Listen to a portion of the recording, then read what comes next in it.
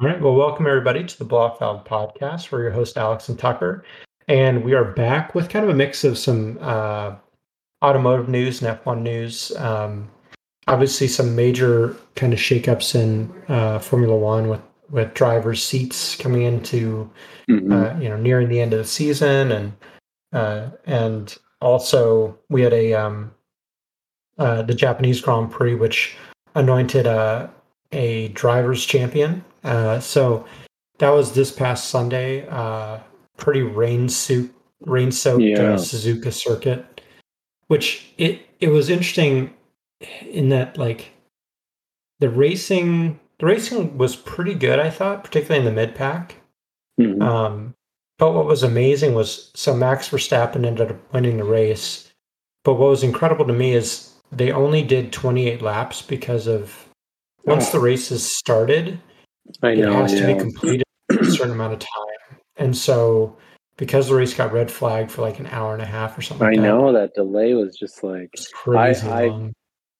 I watched it kind of on demand after, and I was glad Yeah. I could do that. Yeah, I know. I did the So, same well, thing. I clicked on it because I knew nothing about it. I avoided the news, Hmm. and so I clicked on it and pushed play, and it was like 3 hours 13 minutes, and I was like, "Ooh, Like, oh, there was either a big accident or a big rain yeah, delay. it was raining." Yep, yep.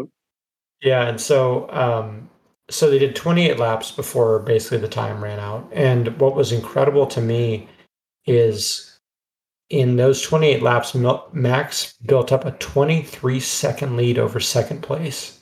Yeah. It was just like, holy crap, he's almost a second a lap faster than the second place That guy. that car, man, it's It's just that car and that driver are just an it's unbelievable basically pairing. like, the era of Lewis and the damn Silver Arrow. It was just like this Yeah, cocktail unbeatable. of rocket fuel.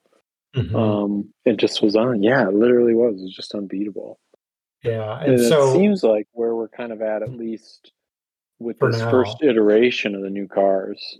yeah, I mean I think the so Max won. There was some confusion about the points. People actually didn't know. Uh, There was kind of an obscure rule about how many points could be awarded, and people thought everyone got half points because the race was shortened. But it actually that only applies if the race can't be completed or something like that. It was kind of just a weird kind of Byzantine rule, but bottom line is Max ended up securing enough points to be officially named the 2022 drivers champion. So, obviously congrats to him and Red Bull. Like what an amazing like last 2/3 of the season, really. I mean, Yeah, just it looked dominant. like it was just totally dominant. I mean, it looked like Ferrari was really going to put up a fight the first third of the season and through obviously a lot of the Yeah. errors we talked about before on the show. It didn't happen, but man, like talk about consistency though. Like just every You know, week. yeah, and very unflappable, Hmm. even when things are a little dicey and he's, starts 10 places behind because of a penalty, Hmm. just is not phased by it. I think he No, I just mean, knows like this car is very good and I'm a hmm, skilled driver and we can sort this. yeah, I think you're right. I Charles is think basically the only one out there that seems to, challenge him. yeah, in any Yeah. way. Yeah, I think he's just supremely confident. Like you said, it doesn't seem to matter where he starts. Like he can start in eighth, tenth, and it almost feels inevitable that he's going to be getting into the lead at some point. You know, Yeah, and that's kind of where I feel like some of these eras are defined by the car and the driver combination, like Lewis. I mean, it felt the same way mhm. with Lewis. Like, okay, the guy is at the back of the pack. Yeah, Um, Somehow he's going to still win this damn thing. And it's yeah. like, I it's mean, just in the back of your mind, like he's likely to win it. that And the early hybrid turbo era, like no one, like Lewis was the man for yep. sure. And so you wonder, is that, I'm sure from Lewis's perspective, it's been a lot of kind of shaken confidence with Hmm. the transition to a very different type of car and maybe to some extent different racing. Um, Right. Having a driving partner who, in some respects, is kind of here to replace you, Right. and not unoften or inoften Hmm. out-qualifies you. Yeah, not So that's uncommon kind for of him to do that. jarring. Hmm. And then you've got Max, who going into this, could have potentially had not a great year if, some of the predictions came about that Red Bull didn't have the, that they had a lot of breakdowns and stuff. But Right. in fact, you kind of wonder, are we watching some, cementing of a foundation that we're going to now see, several years of champion, you Right. know, Well, because and the even other if they have like a little bit of misstep on the car next year, still got a hell of a driver in him. right. Well, and the other thing is, and this was kind of breaking news at Suzuka is like Honda's kind of getting back into bed again with Red Bull in terms of engine development. Yeah, and And I so assume maybe part of that is because kind of the Porsche thing, whatever the fell hell that through. was supposed to be, seemed to have gone by the wayside. Right. Yeah, I think so. So I mean, you've got a really strong. I mean, Honda obviously has for a long time had very good um, engineering and Formula One engines. So if they can navigate, they can navigate the cost caps, Yeah. which news came out this week that Red Bull and Aston Martin violated the cost caps, although they haven't announced what the actual Which is fascinating to ramifications me of that are because going to be. it's like I'm a little bit intrigued by that, because it's like presumably as an organization they have some kind of expensing system Hmm. where, I mean, it's their money they're spending, like they should know where it's going. Right. And so like how the hell does the I don't know anything about it, but it just kind of was surprised that, like, so this other organization is now telling you that your sums don't add up. Right. Where Yeah. are they getting that information? Like, I don't understand how that works. Like, funny Right. math, funny math. Y- So it'll be interesting to see how that shakes out. Yeah, I'll be curious to see. So far the FIA has been pretty tight-lipped about any penalties or points deductions or who knows what that could mean. Maybe they have even smaller operating budget for next season. There's been some shenanigans about how this stuff is calculated anyways. Like I was listening to, I think it was Christian Horner on a podcast, but he basically implied that, like, the reason that Red Bull are doing this, that RB20 whatever hypercar that they're doing that Adrian Newey Hmm. designed, is so that they could basically keep their some of their engineers on the payroll who otherwise would have had to be fired because they would have Mm. exceeded the cost cap. Now, if you're going to tell me that those engineers aren't also kind of working on Yeah, Formula yeah, One yeah. stuff off the books, A little pro bono work. yeah, Yeah, yeah, I I like don't. volunteering. Yeah, I don't think you need 100 engineers working on like one road Yeah. car. Oh, So and I'm sure, Mercedes and Ferrari will probably come out and say, there needs to be extremely severe penalties for this.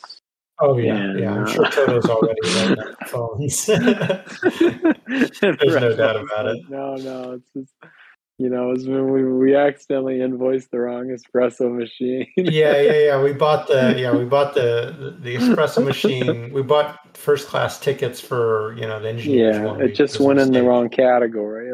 Yeah, It's not a big deal. yeah. It's like when I turn in my business expenses from a meeting. Yeah, exactly. Yeah. No, that steak was less than $100, I promise. Yeah, we'll see what comes of it, but Yeah.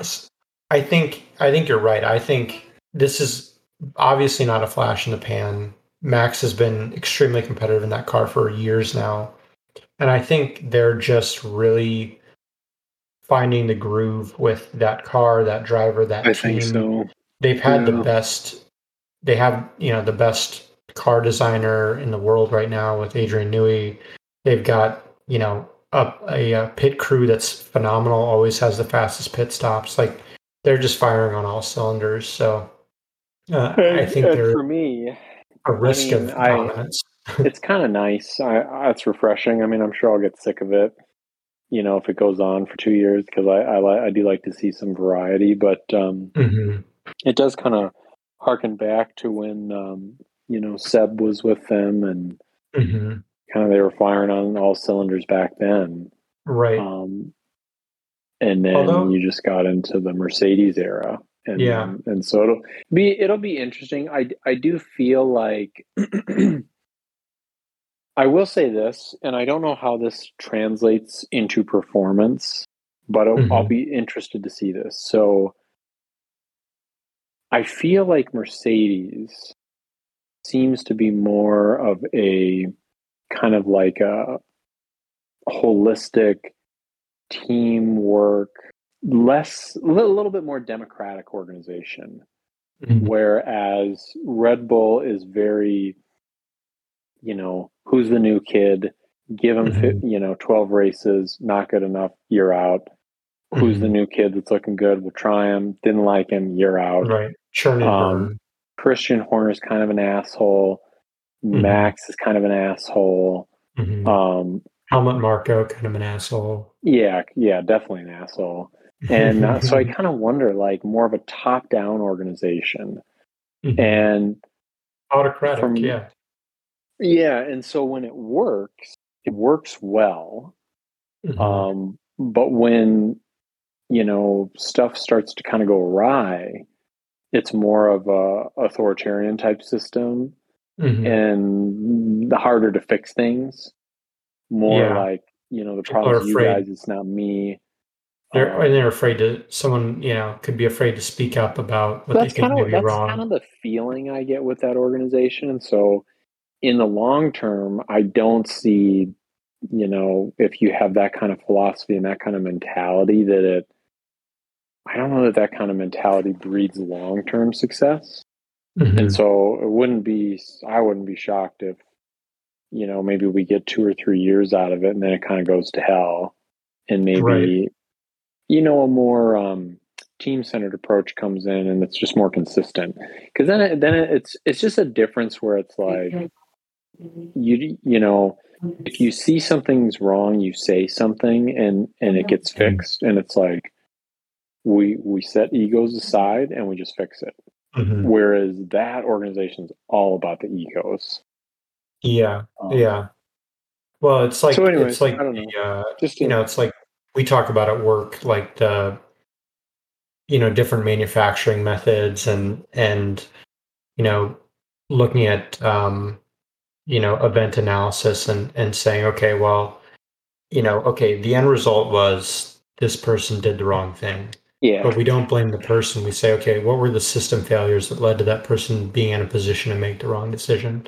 yeah, And so, like, exactly. that's kind of the difference in approaches between those two teams. It seems like it. I mean, I might just be making that up, but I really do get that sense. No, And I when you think, look at Toto and you look at Christian, who's set up for, and that's in a lot of these things you kind of see, like in Ferrari as well. Obviously they've Mhm. had a lot of issues and stuff, and Mhm. you kind of question the decision making. And with that Yeah, team, you're always wondering, like, what in the hell politics are going on behind this? that was the Like, culture at Ferrari for so yeah, long. exactly. Like, It has been for so how long. we are so right, we can't be wrong. Mhm. And that translates into some crazy stuff happening Yeah, that's no, like bafflingly wrong. I just finished Brock Yates's biography on Enzo Ferrari, and Hmm. that was one of the takeaways from the book really was that, like, that organization, at least through Enzo's time, and even a bit after Enzo's time, was very very much run from the top down as like, here's what we're doing. If you don't like it, leave. You're gone. You're fired. Yeah. Um, and I think it's, it's obviously like a publicly traded company now. There's Yeah, different that's people in true. charge. So I don't think it's necessarily that autocratic, but that culture was the culture at Ferrari for the entirety of the Scuderia's existence until Enzo passed away in late 80s. And so, gosh, no, early 90s. Anyways, so, I mean, we're talking, he ran his team that way for 50, 60 years. That's crazy. And so even if the people involved have changed, that has to be still in the fiber of That's that kind of place what to I some think. degree. And as you look at these teams, they're kind of their success and their failures are in some ways kind of reflective of how the team operates, which is true of really kind of any team sport, Mm-hmm. Yep. No, I totally agree. So it'll be interesting to see how they evolve. Like when things are, it's like the old axiom, like victory hides, covers up a lot of problems. So if they start having issues, like if the next evolution of their car design comes out next year and there's issues and they can't figure them out, then all of a sudden, like, is it just a bunch of finger pointing, or do they get their heads down and work on it together? That's still to be determined. But one thing I will say about that race, a couple things really. One, you can definitely tell Pierre Gasly has checked the F out. I don't know if you watched like the qualifying, but man, he was just savaging them on the radio. In a way I've never seen him do. So I thought that was kind of interesting. And then it was interesting, like nearing the end of the race when you kind of saw the limit. It's almost like the limitations of these cars without DRS being active. You kept seeing like Lewis almost being able to pass, and just never being able to do it. And the same thing kind of happened with Perez when he was starting to creep up on Charles. And you kind of were like, he could do it. He's on a straight, and there's like, oh yeah, there's no DRS. He's not making up ground like he normally would. Oh, Gasly reminds me. I forgot to. We forgot to mention this. The tractor incident. I mean, that was crazy. Like there was a tractor that was out. I forget. Do you remember who they were trying to like? What it was trying to do? I don't remember. I can't remember. Somebody else spun out. I think maybe was it Carlos? I think it was Carlos. Yeah, trying to get him off the track. So Gasly, it was kind of a weird sequence of events because I think Gasly had come out of the pits, so he was trying to catch up to the pack right when a yellow flag was out, and he was trying to catch up to the pace car. It was before they red flagged the race, and there's one of the recovery tractor vehicles used to winch lift up the car and get it out of the way on the track. And it was on the racing line. And so what was scary was you could see from Pierre's onboard, they have very little visibility in the rain. It's all just kind of like a gray gloom. And then he's flying along because he's trying to catch up with the pace car before he then throttles down to go to the pace car speed. So he's going quick, and he flies right by this recovery tractor. And you could see him later in the pitch absolutely going berserk, and like the commentators were like aghast as well, because at Suzuka years ago, a driver named Jules Bianchi was involved in a crash where he basically ran into the back of one of these tractors that was on the racetrack. And these should, obviously these should never be on the track when the drivers are not all tidied up behind the safety car at a minimum. And Jules, it was a really sad story. He ended up having a severe traumatic brain injury. He lived on for months, actually, but eventually died in the hospital. And so, that was one of Pierre's countrymen. Obviously, he knew that story well. And I mean, really devastating. And so it was like, oh my God, how how could this be allowed to happen? It I was just know. scary to see. Not good. Yeah. Not So good. No, I agree. The FIA has and the marshals have some explaining to do after that one, I think. But Yeah. It's um, just not something that should ever happen. no, no, They um, really should probably never have those trucks. Um, no, and the I don't communication know. needs to be better. Yeah. Like there should be like an all clear signal given before they're even allowed to like start getting in position. Because Yeah. even if there's a driver kind of in trouble, like his car's on fire and he can't get out, you might make the situation worse if you try and rush out there and get to him with your safety trucks and all that stuff. Yeah. Because then if two more cars pile into the safety vehicles, like you've made everything worse, you know. Yeah. I agree. So Yes. Spooky stuff. Not spooky good. for sure. One other bit of F1 news we want to mention. We kind of there was a lot of uh, with the driver silly season, there was a lot of kind of uncertainty over Daniel Ricciardo's um, career for 2023 and beyond, and he has said that basically he's taking 2023 off, but he intends to come back to Formula One the following year. What do you make of this? I've said to you before, I don't think I don't think Danny's really made great career decisions Yeah, yeah, to say the in least. general, and I feel like this He's staying true is to character. yeah.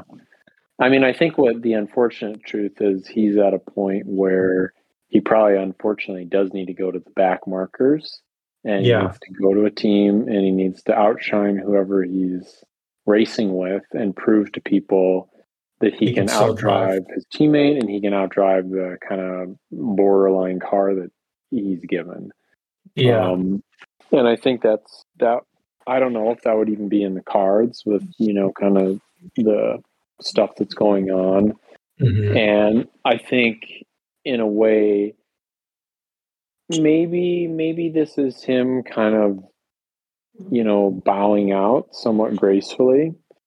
Yeah. Um, and not going through that where he does, go to the back markers and doesn't do very well and then Languish. just Yeah. yeah, and then just kind of like leaves the sport Hmm. and a little less on his terms. Yeah. Um, though that being said, maybe he takes a year off, does some other kind of racing, does a really great job, and then, you know, something pops up, Hmm. an opportunity pops up that's unexpected. Kind of like what Yeah. happened with Mazepin, Hmm. and the whole Russian thing, like maybe Oh some yeah. kind of weird scenario pops up where it's like he gets Kevin called Magnussen back. coming back. Yeah. Yeah, and ends up having like the year off was a great sabbatical and is in just, different place. But Yeah. I don't know. I think when you kind of look at what the decisions he's made when he, left Red Bull, um, he wasn't really like kicked out of Red Bull. And Yeah. then No, he he went to Renault at the Alpine, time. Yeah. yeah, Renault, and they seem to, have some success, seem to do They were kind of okay. on the upward swing. Yeah. And then he left for Yeah, McLaren. and then he went to McLaren thinking they would move forward, but it's kind of felt like taking a step back. Oh yeah, for sure. So he's mistimed it, I think, in some respect. Because Hmm. of that, he hasn't really gotten comfortable with the car. Right. And it's just kind of like, it's unfortunate because I love Danny. I think he's a great guy for the sport, but it does seem like he's kind of made the wrong decision at the right time fairly consistently. Yeah, I totally agree. I think so the lead up to this was basically Pierre Gasly taking the seat that was left open by Alonso. when he went to Aston Martin, and then AlphaTauri hiring Nick DeVries to take Pierre's seat. So basically, the musical chairs are kind of done, with the exception of the second seat at Williams and the second seat at Haas, I believe. Yep. Because Mick hasn't officially re-signed with Haas. So, that left Danny with very few seats as potential options. And I think you're right.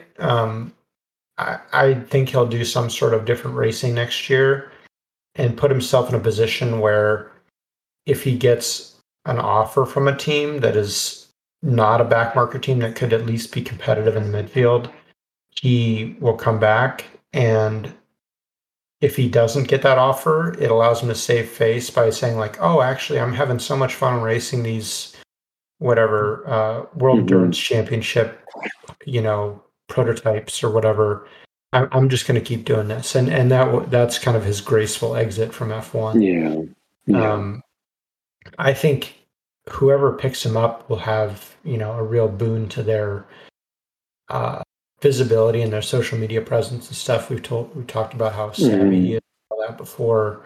As a personality, he's just as a phenomenal character, but he really just seemed to completely lose his way and lose his mojo at McLaren. Like, you listen, even with the Suzuka race, I think he finished in 5th or 6th, and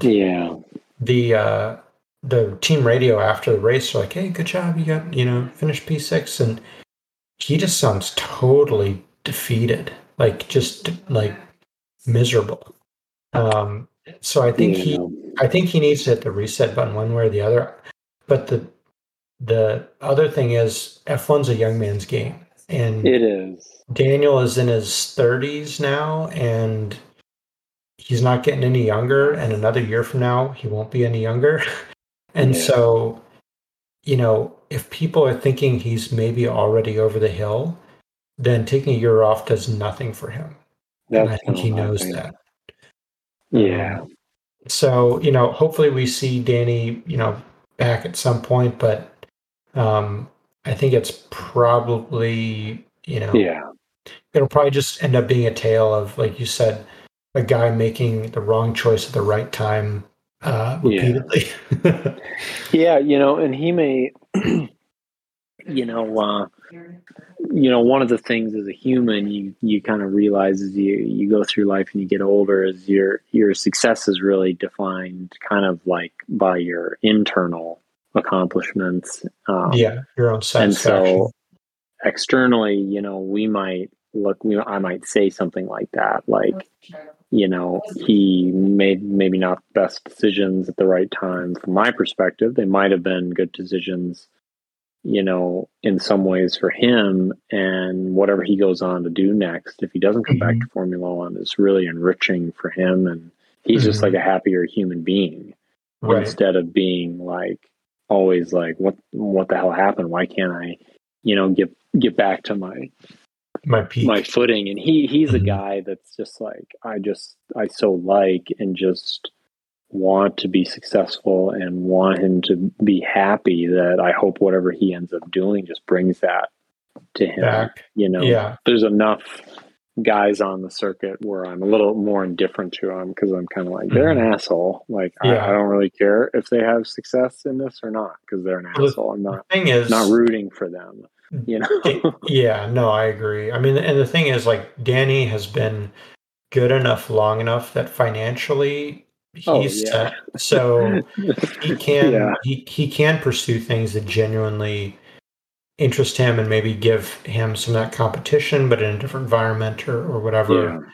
And or hell, maybe he just says, you know what, I'm going to go spend a year on a beach in Australia, and that's cool too. Drink bosses. Maybe he just goes and kind of gets his mojo back.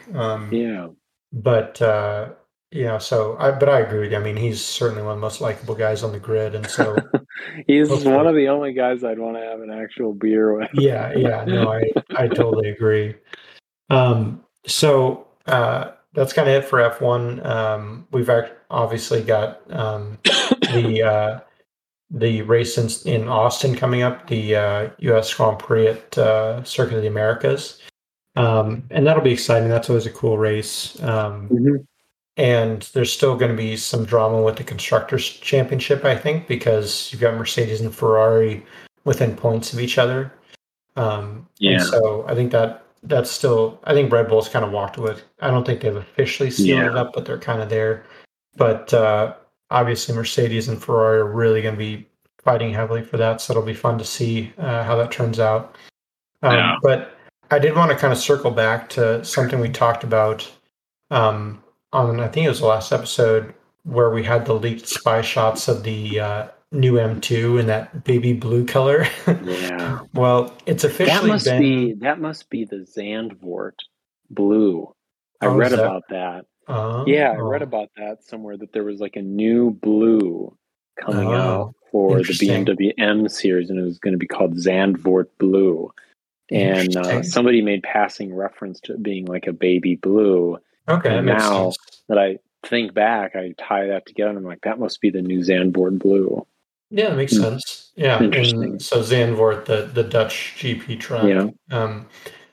So it got the official press pictures and announcement came out, and it's in a much, a better, at least a better color, like kind of for it. I think this kind of red color. Has it changed your opinion of the car based on compared to what we said last time? Yeah, it's interesting because I was on YouTube. We get to the witching hour with our kiddo, and sometimes we're bad parents, and I'm like, you know what? I'll just take her and we'll go watch some car videos. Yeah, and that usually puts her at ease. And so I was watching Joe Achilles, who I really love. I really like him. He's just seems like such a nice guy, and obviously a big BMW enthusiast. And he was talking about it and kind of showing it off. And even he was like in the back corner. He said, watching the car, trying to take it in for like 2 hours while somebody else completed their filming of it, because it was kind of on a BMW set. Right. And as he was walking around the car, he was like, kind of, again, this is a BMW enthusiast. Like, he's, enthusiastic about the M3, the M4, does lots of videos with BMW. And he's like, I'm, trying to take some of these things in. He's trying to figure out how not to screw over his relationship with BMW. Basically, how to be diplomatic about it. And he pops up a picture of the prior M2, and it just looks so much better. I would say, which is probably one of the best looking small two-door coupes we've had in the last X number of years. It really kills me. It really kills me, because one of the other things he said in the video is, in most circumstances, I think he would be right.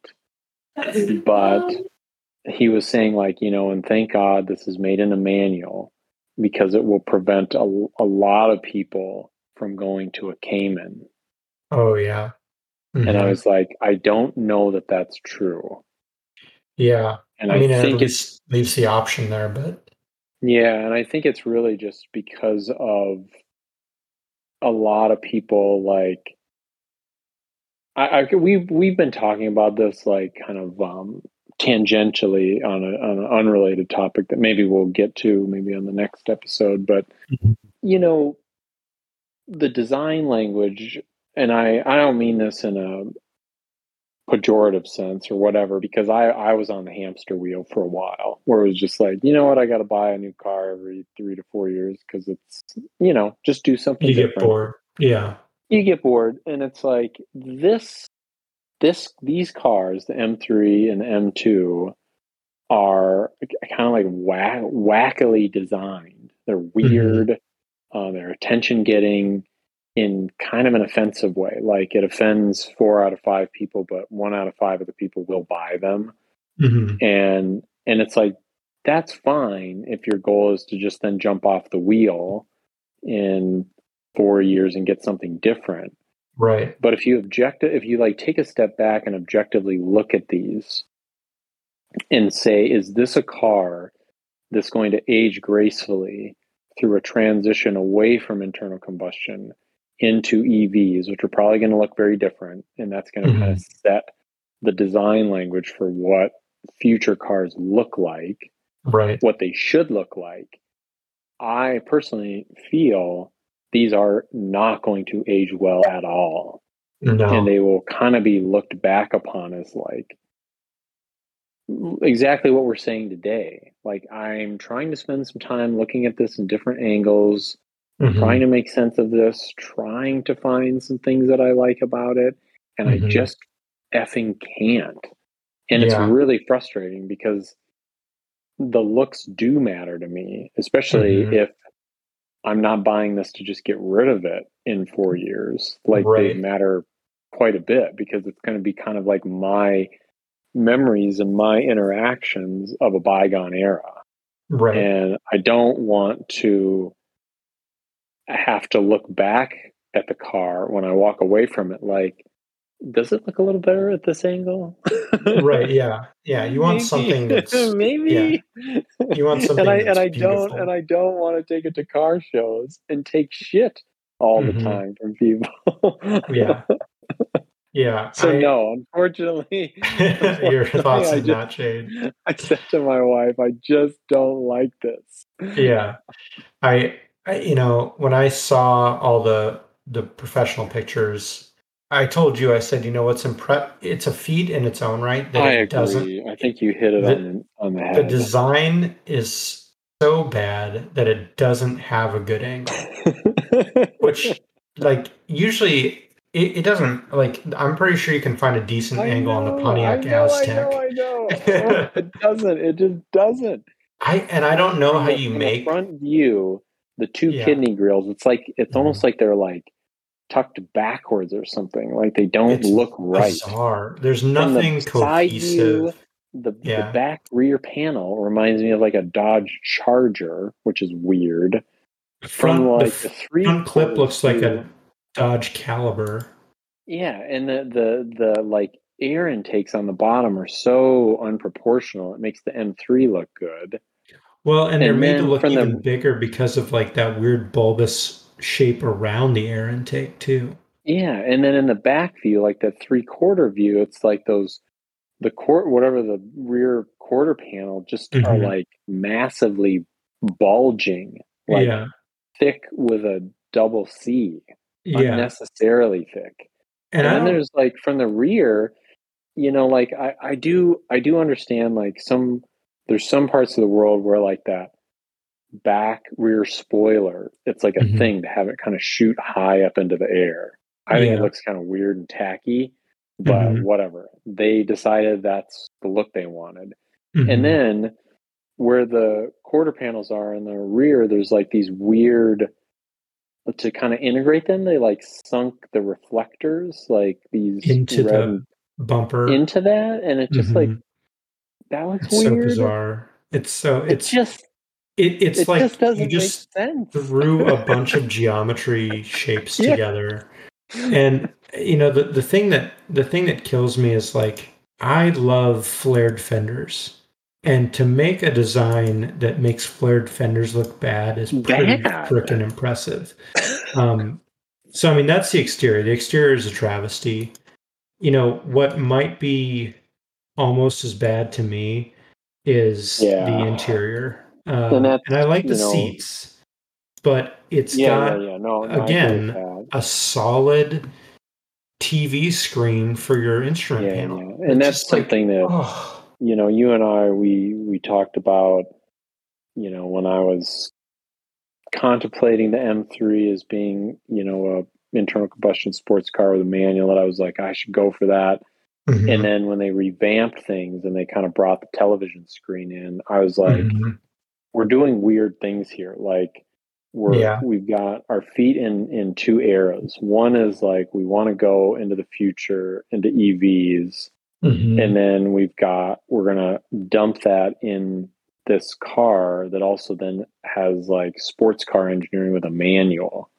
yeah, And it's right. just like too Jekyll and Hyde. The interior is, we want to be like Tesla, while the exterior Yeah. and the mechanicals are, we're a bygone era. And that's the thing. It's basically saying to the enthusiasts, we appreciate you guys. We're going to make something for you, but you got to understand this is our entry level car. It's a shared platform, and everybody else besides you wants the television screen. And Right. so you guys have to deal with it. We're going to give you a Mm-hmm. manual, but maybe we charge you more for the manual now. Like Joe Mm-hmm. was saying something about that. He's like, I think in the European version for the UK, it's actually an upcharge now for the manual, which really Wow. says a lot about where BMW's ship's priorities. headed. Yeah. Yeah, we're gonna punish the enthusiast for wanting the manual. Basically, Yeah. and It's I think just I said that to you the other day, it's like if you're the one in five people who are like, I just want something different, I want to be different. mhm. And I remember, what's his name? Not Hammond, one of those guys, May. wasn't who's the main dude who like, Oh, Clarkson.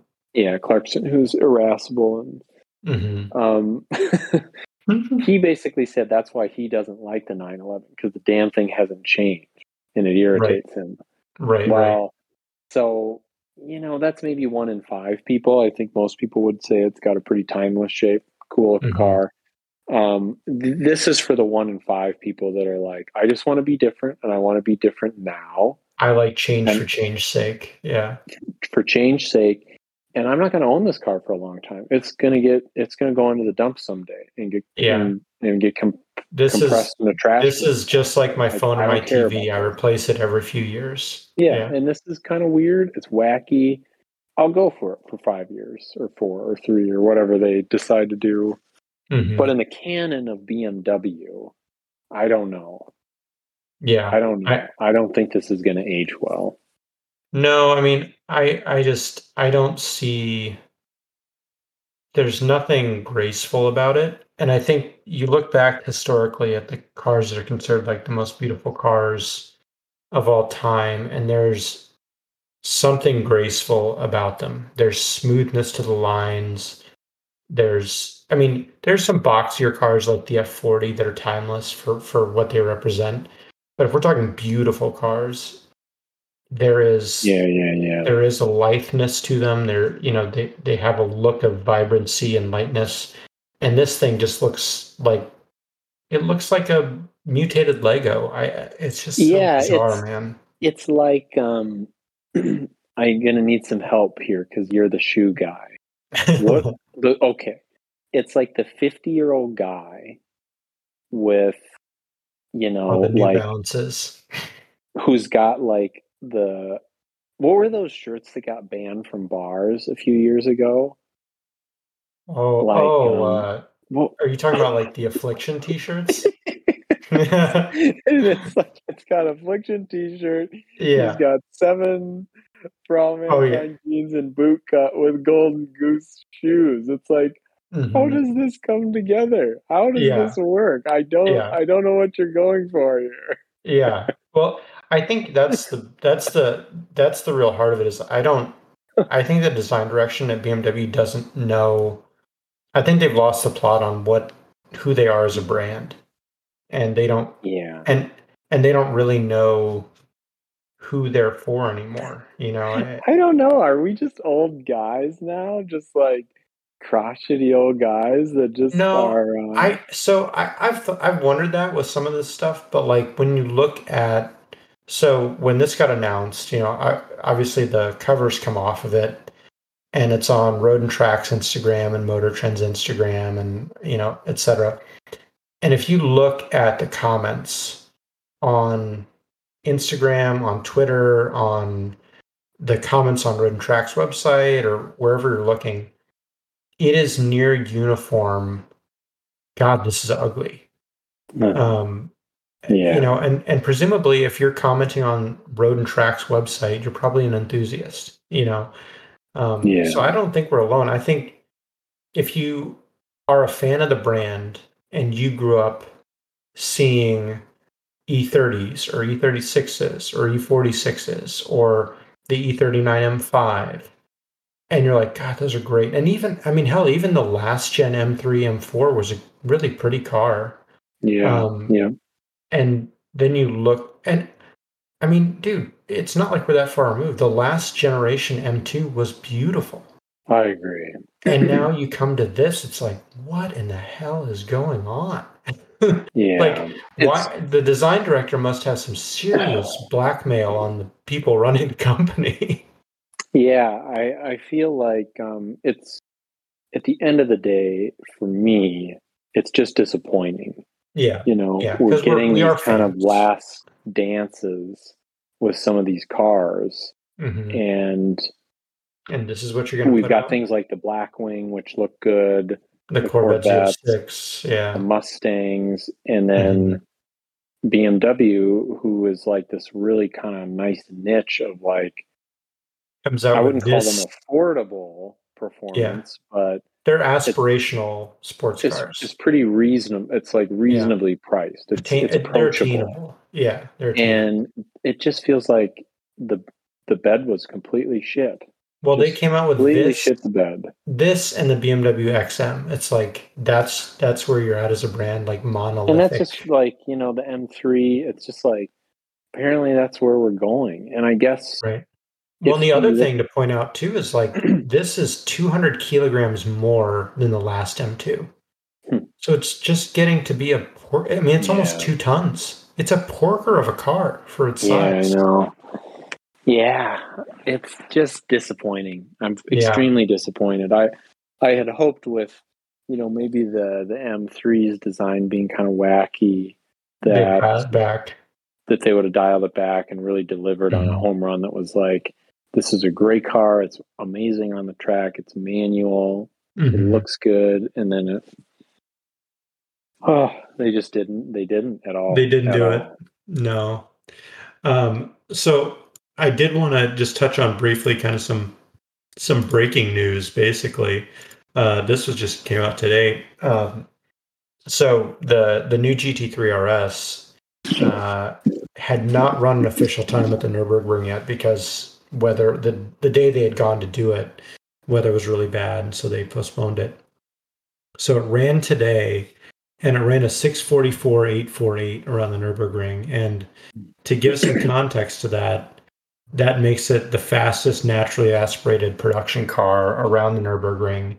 It beat the 2018 GT2RS, which has 173 more horsepower, and it was within 1.2 seconds of the AMG GT Black Series, which has like 200 more horsepower. So, I mean, really showing how insane that aero advantage is Yeah. with what they've done to the exterior of the car to make it so much faster. My my which impressive. Mechanically Yep. unbelievable. Design, the engineering that goes into the aerodynamics, unbelievable. The driver, the in-car video of this drive is incredibly impressive. But, at the end of the day, I kind of mentioned this to you a while back when this came out. I think it was after our last show. We were just kind of chatting. I think this is Porsche going into its kind of what I've described as like the Senna moment, where like McLaren came out with the McLaren Senna, which was this uncompromising track oriented car. And almost universally, people are like, that is one of the ugliest cars you've ever made. And it is extremely ugly. But you know what else is? It's incredibly smart in how it uses its aerodynamics, and it's a beast on track. So for its purpose, it Yeah. is undisputably excellent, but it's freaking ugly. And the more I looked at the GT3 RS, the 992, the more I think it's Yeah. impressive and it's ugly. Yeah. I I agree. It's just too busy. It's There's just really too much busy. going on. And I think that if you can take a step back and appreciate it, um, for like its purpose, kind of like you were saying with the Senna, there's some appreciation there. Hmm. But I mean, the car that you have ties all of this together nicely, and it still looks good. Right. And the wing is like a little bit of an exaggeration, but it's Mhm. cool. Yeah. Whereas this feels just like kind of like boy racer. Like Yeah. it feels like there's like a lot of kind of like OEM like or aftermarket like plasticky things glued onto it. Right. And And we know they're all useful, we but know that they're all aesthetically, useful. But yeah. we also know that there's a lot of people that glue that kind of stuff on there, like Honda Civics, Right. and it's useless. And so Right. it just because of that, when you see that stuff on a Formula One car, it's like very cool. Certainly has Mhm. a purpose. But Yeah. on a car that also drives on the road, you're like, does is that just some Pep Boys crap that you bought and put on? Right. Yeah. Yeah. You ran I into don't an know why I AutoZone. feel that way. I just yeah. Well, and the thing is, like all those aero pieces are extremely useful on track, but aesthetically they don't look great. And if you're Yeah. driving this on the road, you get zero benefit from them because Yeah. below a certain speed, they don't really Yeah. provide much downforce at all. And so you really have to get on track to use any of what this is built for, which fair enough, that's what it's built for. If the GT3 is supposed to be the more road oriented car, but I think Porsche just took it too far in that direction. And I think You it's know, just simply they are the a product of their own success. They have these Nuremberg times that mhm, if they want to move these things, and make money, the right, it has to fall. It has to right, go down. right, And yeah, they kind of box themselves in a hole because it's like, well, we need it to be naturally aspirated. We and need they've it to be maxed high that revenue. powertrain out. Yeah. Yeah, How the hell do we get any more out of this? And it's like the answer is aero. And yeah, so the question then is for the next version, let's say down the road from here, hmm. I don't think that thing can be naturally aspirated.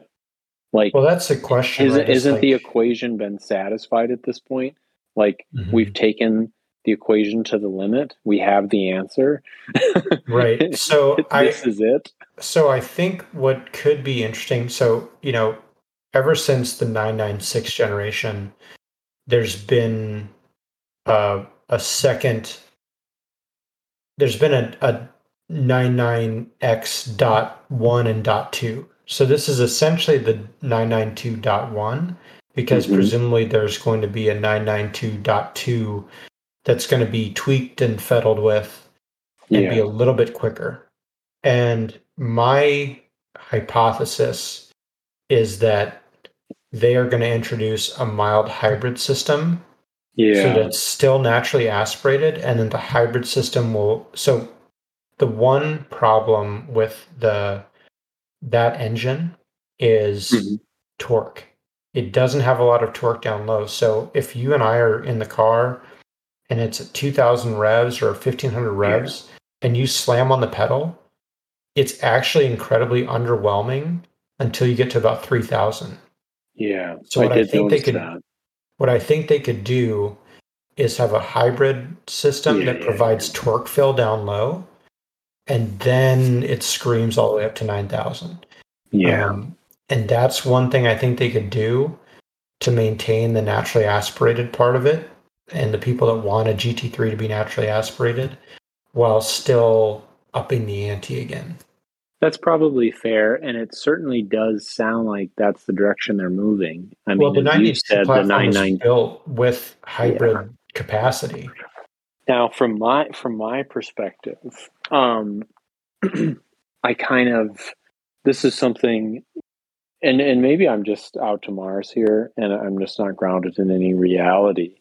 Um, I feel like as we add more and more of these systems to these cars, when you look at the GT3 and you look at, in fact, many of the 911s today that are being produced, You can't even really see or get access to the engine. Oh yeah. These cars are becoming more and more complicated, more and Mm-hmm. more software driven, Mm-hmm. more and more. The word I use is Frankenstein's, where Mm-hmm. we've got internal combustion engines, we've got Cobbled electrified together. systems, Right. and the unfortunate truth is I would love to have one of these in manual form as kind of a celebration of the end of this era. But Mm-hmm. practically speaking, I don't actually know if it makes sense to hold on to a car like that for a long time because of how complicated they are.